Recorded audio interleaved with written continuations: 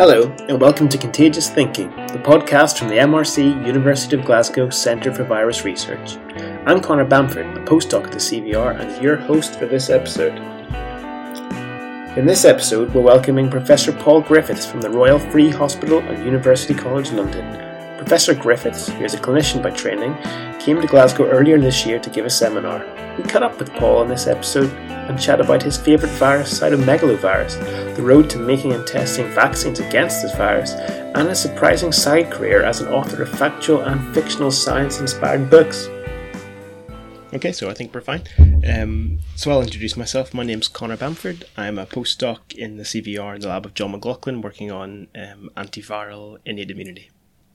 And I'm Paul Griffiths. I'm Professor of Virology at University College London. Okay, so maybe we can begin sort of a bit about your background. Where were you born? Where did you go to school?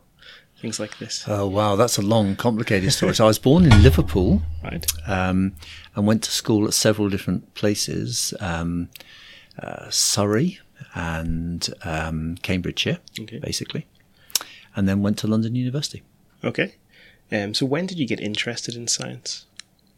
Well, I've always been interested in science. I went through the medical course. The first couple of years were very well taught in the science background, and stayed on to do an extra year, an integrated BSc. And I chose biochemistry because I wanted to learn lab methods that I could learn and apply for future research if I went into research later on. And then I went across the road to the clinical course, and the consultant doing the ward round said, there's a patient here at the end of the bed and he's yellow. We think there's something wrong with his liver. That's called jaundice. And I'm just going to feel in his abdomen to see if I can feel if his liver is enlarged. Oh, yes, it is enlarged. Come and feel the liver. And I thought, this is a really strange way of trying to examine the liver. I've just a few weeks ago been doing an experiment where we would take poor old rats, sacrifice some rats, take their liver, process their cells. I think it was a Dance homogenizer, wasn't it? You process their cells and fractionate the enzymes into different compartments and add a radiolabeled substrate, and then you'd see the product. And I think it was thin layer chromatography that you'd see the product coming through. And this is how we'd look at enzyme function and assess the function of the liver. Why would you be prodding someone in the belly in order to see if there's something wrong with their liver? This must be antediluvian, really. So I'm going to have to keep some science up as well as the clinical thing. Of course, now I recognise how important clinical medicine is, and that was just a component. But that was my attitude at the time. And as part of the introductory lectures, the professor of virology gave a great series of talks.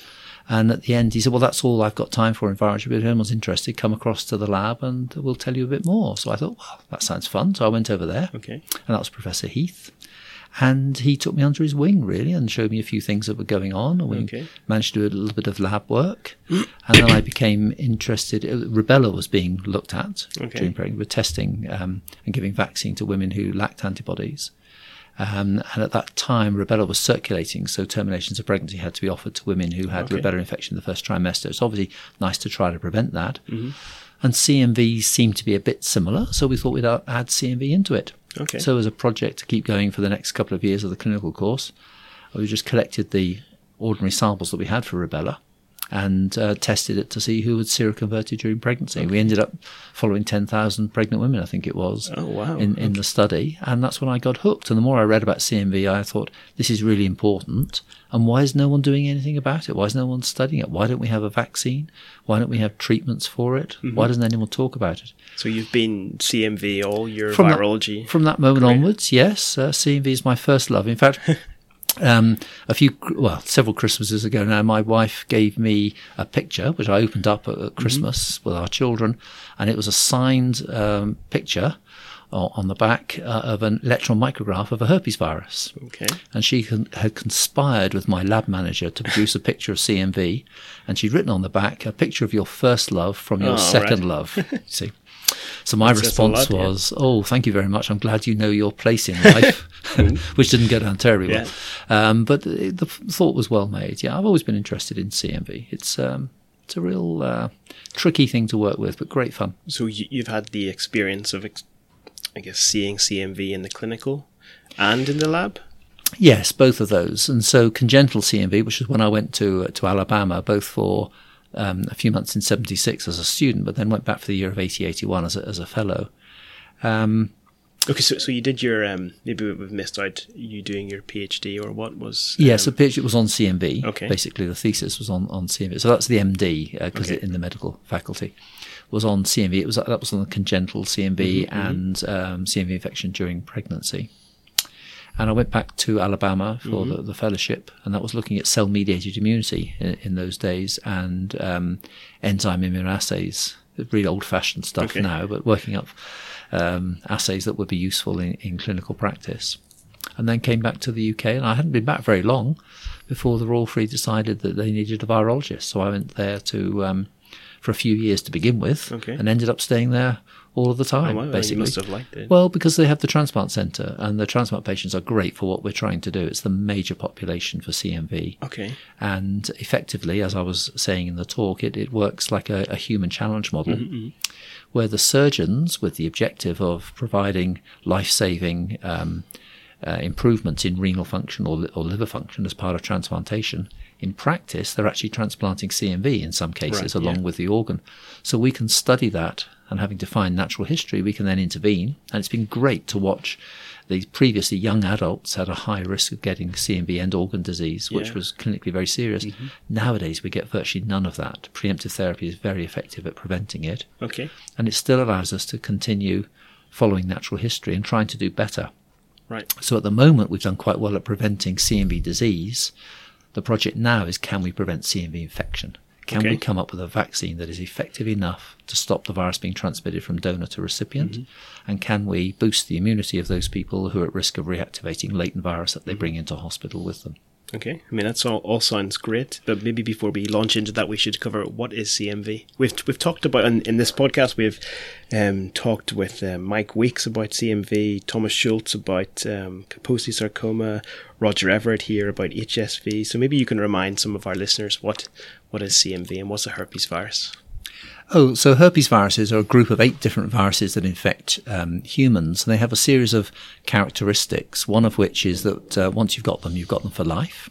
And they do this by establishing latency, which lets them hide from the immune system. And from time to time, they reactivate to come back out and try to transmit onto other people. So unlike a virus like measles or smallpox that has only a few days' chance of transmitting onto another individual, herpes viruses, if you live for 75 years, they have 75 years of trying to transmit onto other people you come in contact with. And so it's much more transmissible in the community as a whole. Higher proportions end up becoming infected, but each time you encounter a herpes virus, your risk of getting it is actually quite low. There isn't very much virus that's produced, but it has multiple bites of the cherry to try to infect you. So how is CMV spread? Is it airborne? No, it's spread it's in the saliva and urine of young children. That's the predominant means of transmission. And so it's women of childbearing age who are at risk of acquiring it from children, either their own children, usually, or in the special case of women who work in providing childcare, they're also at risk of acquiring it from other people's children. But it's not acquired by professionals such as nurses who deal with patient secretions. So it's acquiring saliva in a social setting that's important, not in coming in contact with it professionally. So which means that washing your hands should be enough to interrupt transmission. And we need to try to explain to women that they need to wash their hands after changing nappies, first of all, but also that they should hug children and console them in a way that doesn't transmit saliva to them. And this is because... So most people are infected with CMV, but you can be infected with multiple strains, or so CMV is bad for you if you're a woman of childbearing age if you get it for the first time when you happen to be pregnant. So overall, 60% of women have been infected with CMV in the past. What you don't want to do is to have that first infection be at a time when you're pregnant. Is that because it's bad for you, or because it's bad for the child? No, it doesn't do any harm to the woman or to adults with normal immunity. It damages the unborn fetus, and it spreads in the mother's bloodstream, infects the placenta, and crosses to infect the fetus, where it can cause quite substantial damage in some cases. It's only a minority of cases, but the ones who are damaged can be damaged quite profoundly. Okay, so what kind of diseases does it cause then? So often it's not recognised until birth, and the baby is born with microcephaly, a small head circumference. It may have thrombocytopenic purpura, so that's a rash in the skin due to a shortage of platelets because the virus is sitting in the bone marrow. Those would be characteristic appearances. They may also have hepatosplenomegaly, which is the response of the reticuloendothelial system to infection. And when they do an ultrasound scan, you may find intracranial calcifications. So this is that the brain has become infected, tissue has been damaged, and as part of the healing process, calcium has been deposited. So that's easy to see by ultrasound. Okay. And that is a marker of poor prognosis for neurological development, for intellectual development. On top of all of that, the virus also gains access to the inner ear and very slowly but progressively damages the hearing of some children. And it turns out the CMV is either the first or the second commonest cause of sensorineural hearing loss in this country. Okay, so it's a substantial problem. Burden, yeah. So it sounds like something you'd want to stop. So what? Oh, absolutely. So it damages more children than does Down syndrome in this country, for example. And yet most people have heard of Down syndrome. Very few have heard of CMV. Okay, so apart from washing your hands, what tools do we have to stop it? Well, at the moment, we don't really. What we need to do is to have a vaccine that can be given and used for universal immunisation to interrupt transmission in the community. And there are some reasons for optimism about a vaccine, partly from the natural history. The virus isn't readily transmissible person to person. So if you can provide a vaccine that slows down its transmission in the community, our prediction is that if you can protect about 60% of the population, that will be enough to see the virus ultimately disappear from our community over a period of years. 60% sounds quite achievable. Well, 60% it should be achievable. That means if we have a vaccine with 100% efficacy, you'd only need to immunise 60% of the population. Okay. Of course, if the vaccine only had 60% efficacy, you'd need to immunise 100% of the population. And somewhere between those two parameters tells you how many you need to immunise. Right. So do we have any vaccines in trial? Or? So the vaccines can be put colloquially into first generation and now second generation vaccines. So the first generation vaccines have provided some efficacy, perhaps 40 to 50% overall in women of childbearing age and in solid organ transplant recipients. That's not good enough to proceed.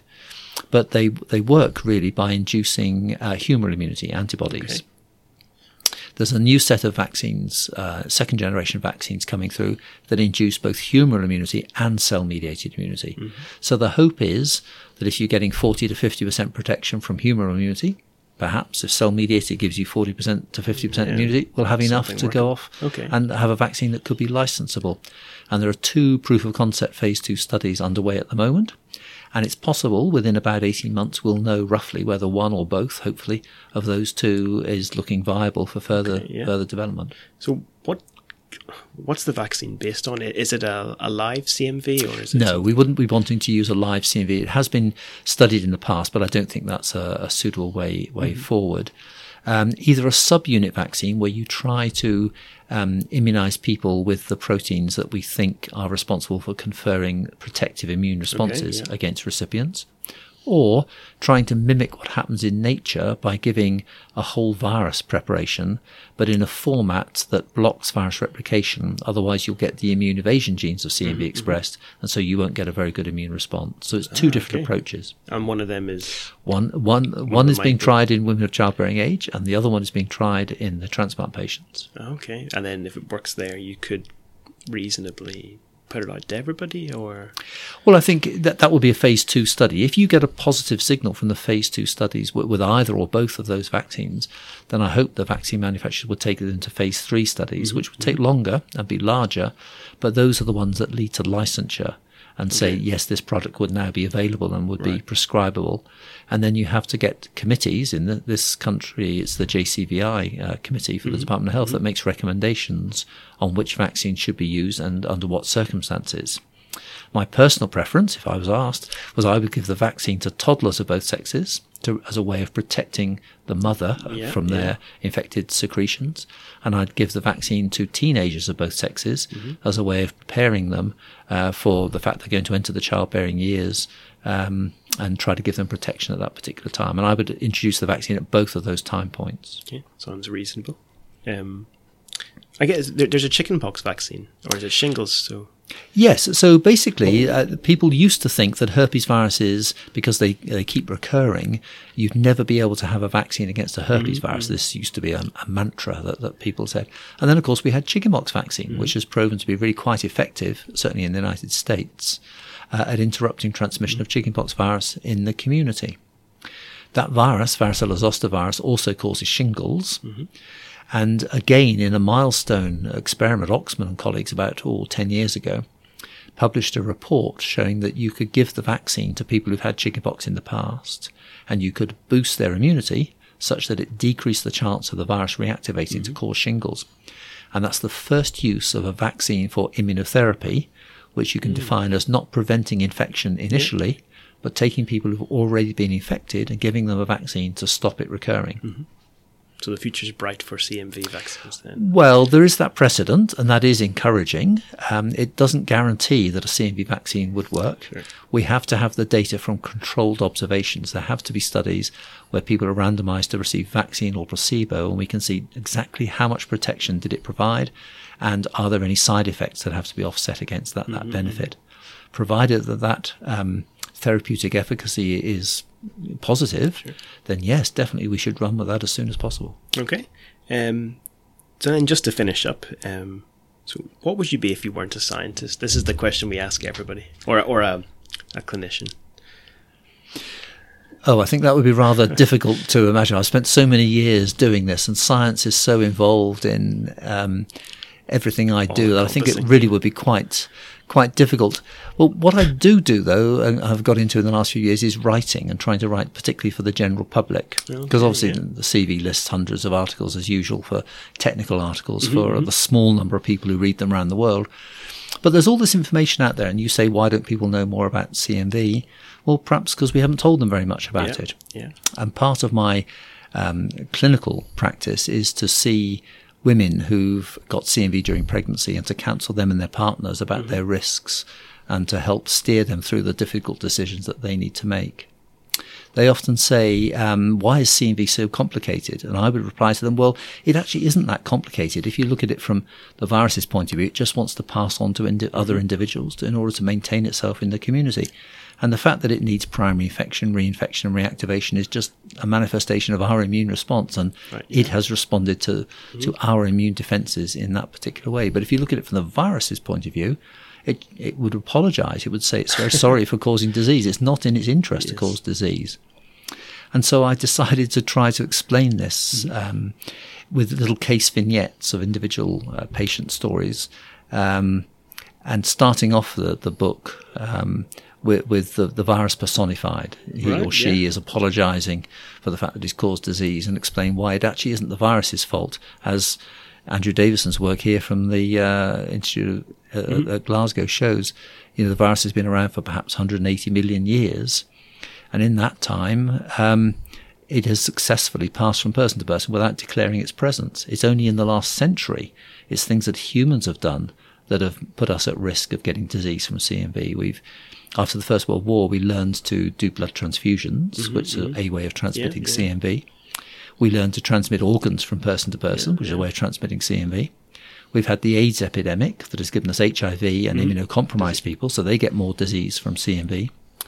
We've had smaller family sizes so that women don't gain immunity in childhood. They enter the childbearing years without any immune protection against CMV. And then we're all living longer instead of dying off. At a time when CMV expected at 35 or 40 years of age, we're now living 70, 80, 90 years of age and getting the immunosenescence associated with CMV. So it's things that humans have done. It's not the virus's fault. Please don't blame the virus. Yeah. And this is the opening chapter of this book called The Stealth Virus, to trying to help people about CMV. And is this book available to buy? Or? Yeah, I mean, it's available on Amazon, and I should say any proceeds go to the Royal Free Charity, not to me. I wouldn't want to make any profit from people's discomfort from having virus infections. But then I got quite enjoyed doing that. So then I tried another one, which is called Gut Feeling, which is just a bit of a rant at the bureaucrats who hold back our clinical trial work. Oh, wow. And then the latest one is called Lenti. It's a scientist who goes a bit mad and becomes the bad guy, tries to use a virus to kill people. Okay. Well, I'll definitely try and read them and let other people know. Oh, thanks very much. See.